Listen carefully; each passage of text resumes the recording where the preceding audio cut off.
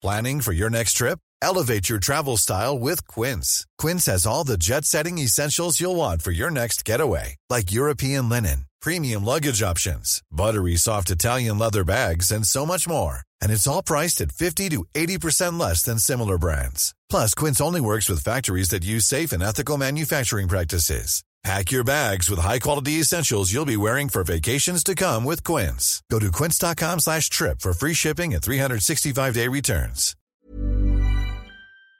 talkSPORT. Hey, you're listening to the talkSPORT hits. I'm John Jackson. And I'm Kane Reeves. And despite it being FA Cup quarter-final weekend, I think we may have already had the match of the weekend. It's Wolverhampton Wanderers 2, Leeds United 3 on one of the most extraordinary nights of Premier League football. Wolves were 2-0 up. Leeds back at it, Jack Harrison, who put the ball superbly in the back of the net. Moments later, Rodrigo slotted the ball home. That was the equaliser. And then a minute into time added on at the end of the game, Luke Ayling fired home superbly. The turning point was Raúl Jiménez being sent off for a second yellow following a challenge on the goalkeeper. It was one of those that didn't really fall into the clear and obvious category. It was a big win for Leeds. It moves them 7 points clear of the relegation zone. We've got exclusive commentary of the only Premier League game taking place today as Aston Villa host Arsenal on talkSPORT from 12:30. Then we turn our attention to the FA Cup. talkSPORT's the only place you'll hear all 4 quarter-finals this weekend. And we start with Chelsea's controversial trip to Middlesbrough at 5:30. Of course, this is the game Chelsea wanted played behind closed doors, but after they backtracked, it'll just be Borough fans at the Riverside. The Chelsea manager Thomas Tuchel was probably biting his tongue when he was asked about the situation. It's a different game when the crowd is in the stadium, so hopefully we make it happen somehow. It's really coming thick and fast for Thomas Tuchel's side. They also found out who they'll face in the Champions League quarter-finals, and it's the 13-time winners Real Madrid. The challenge cannot be much higher than playing a second leg in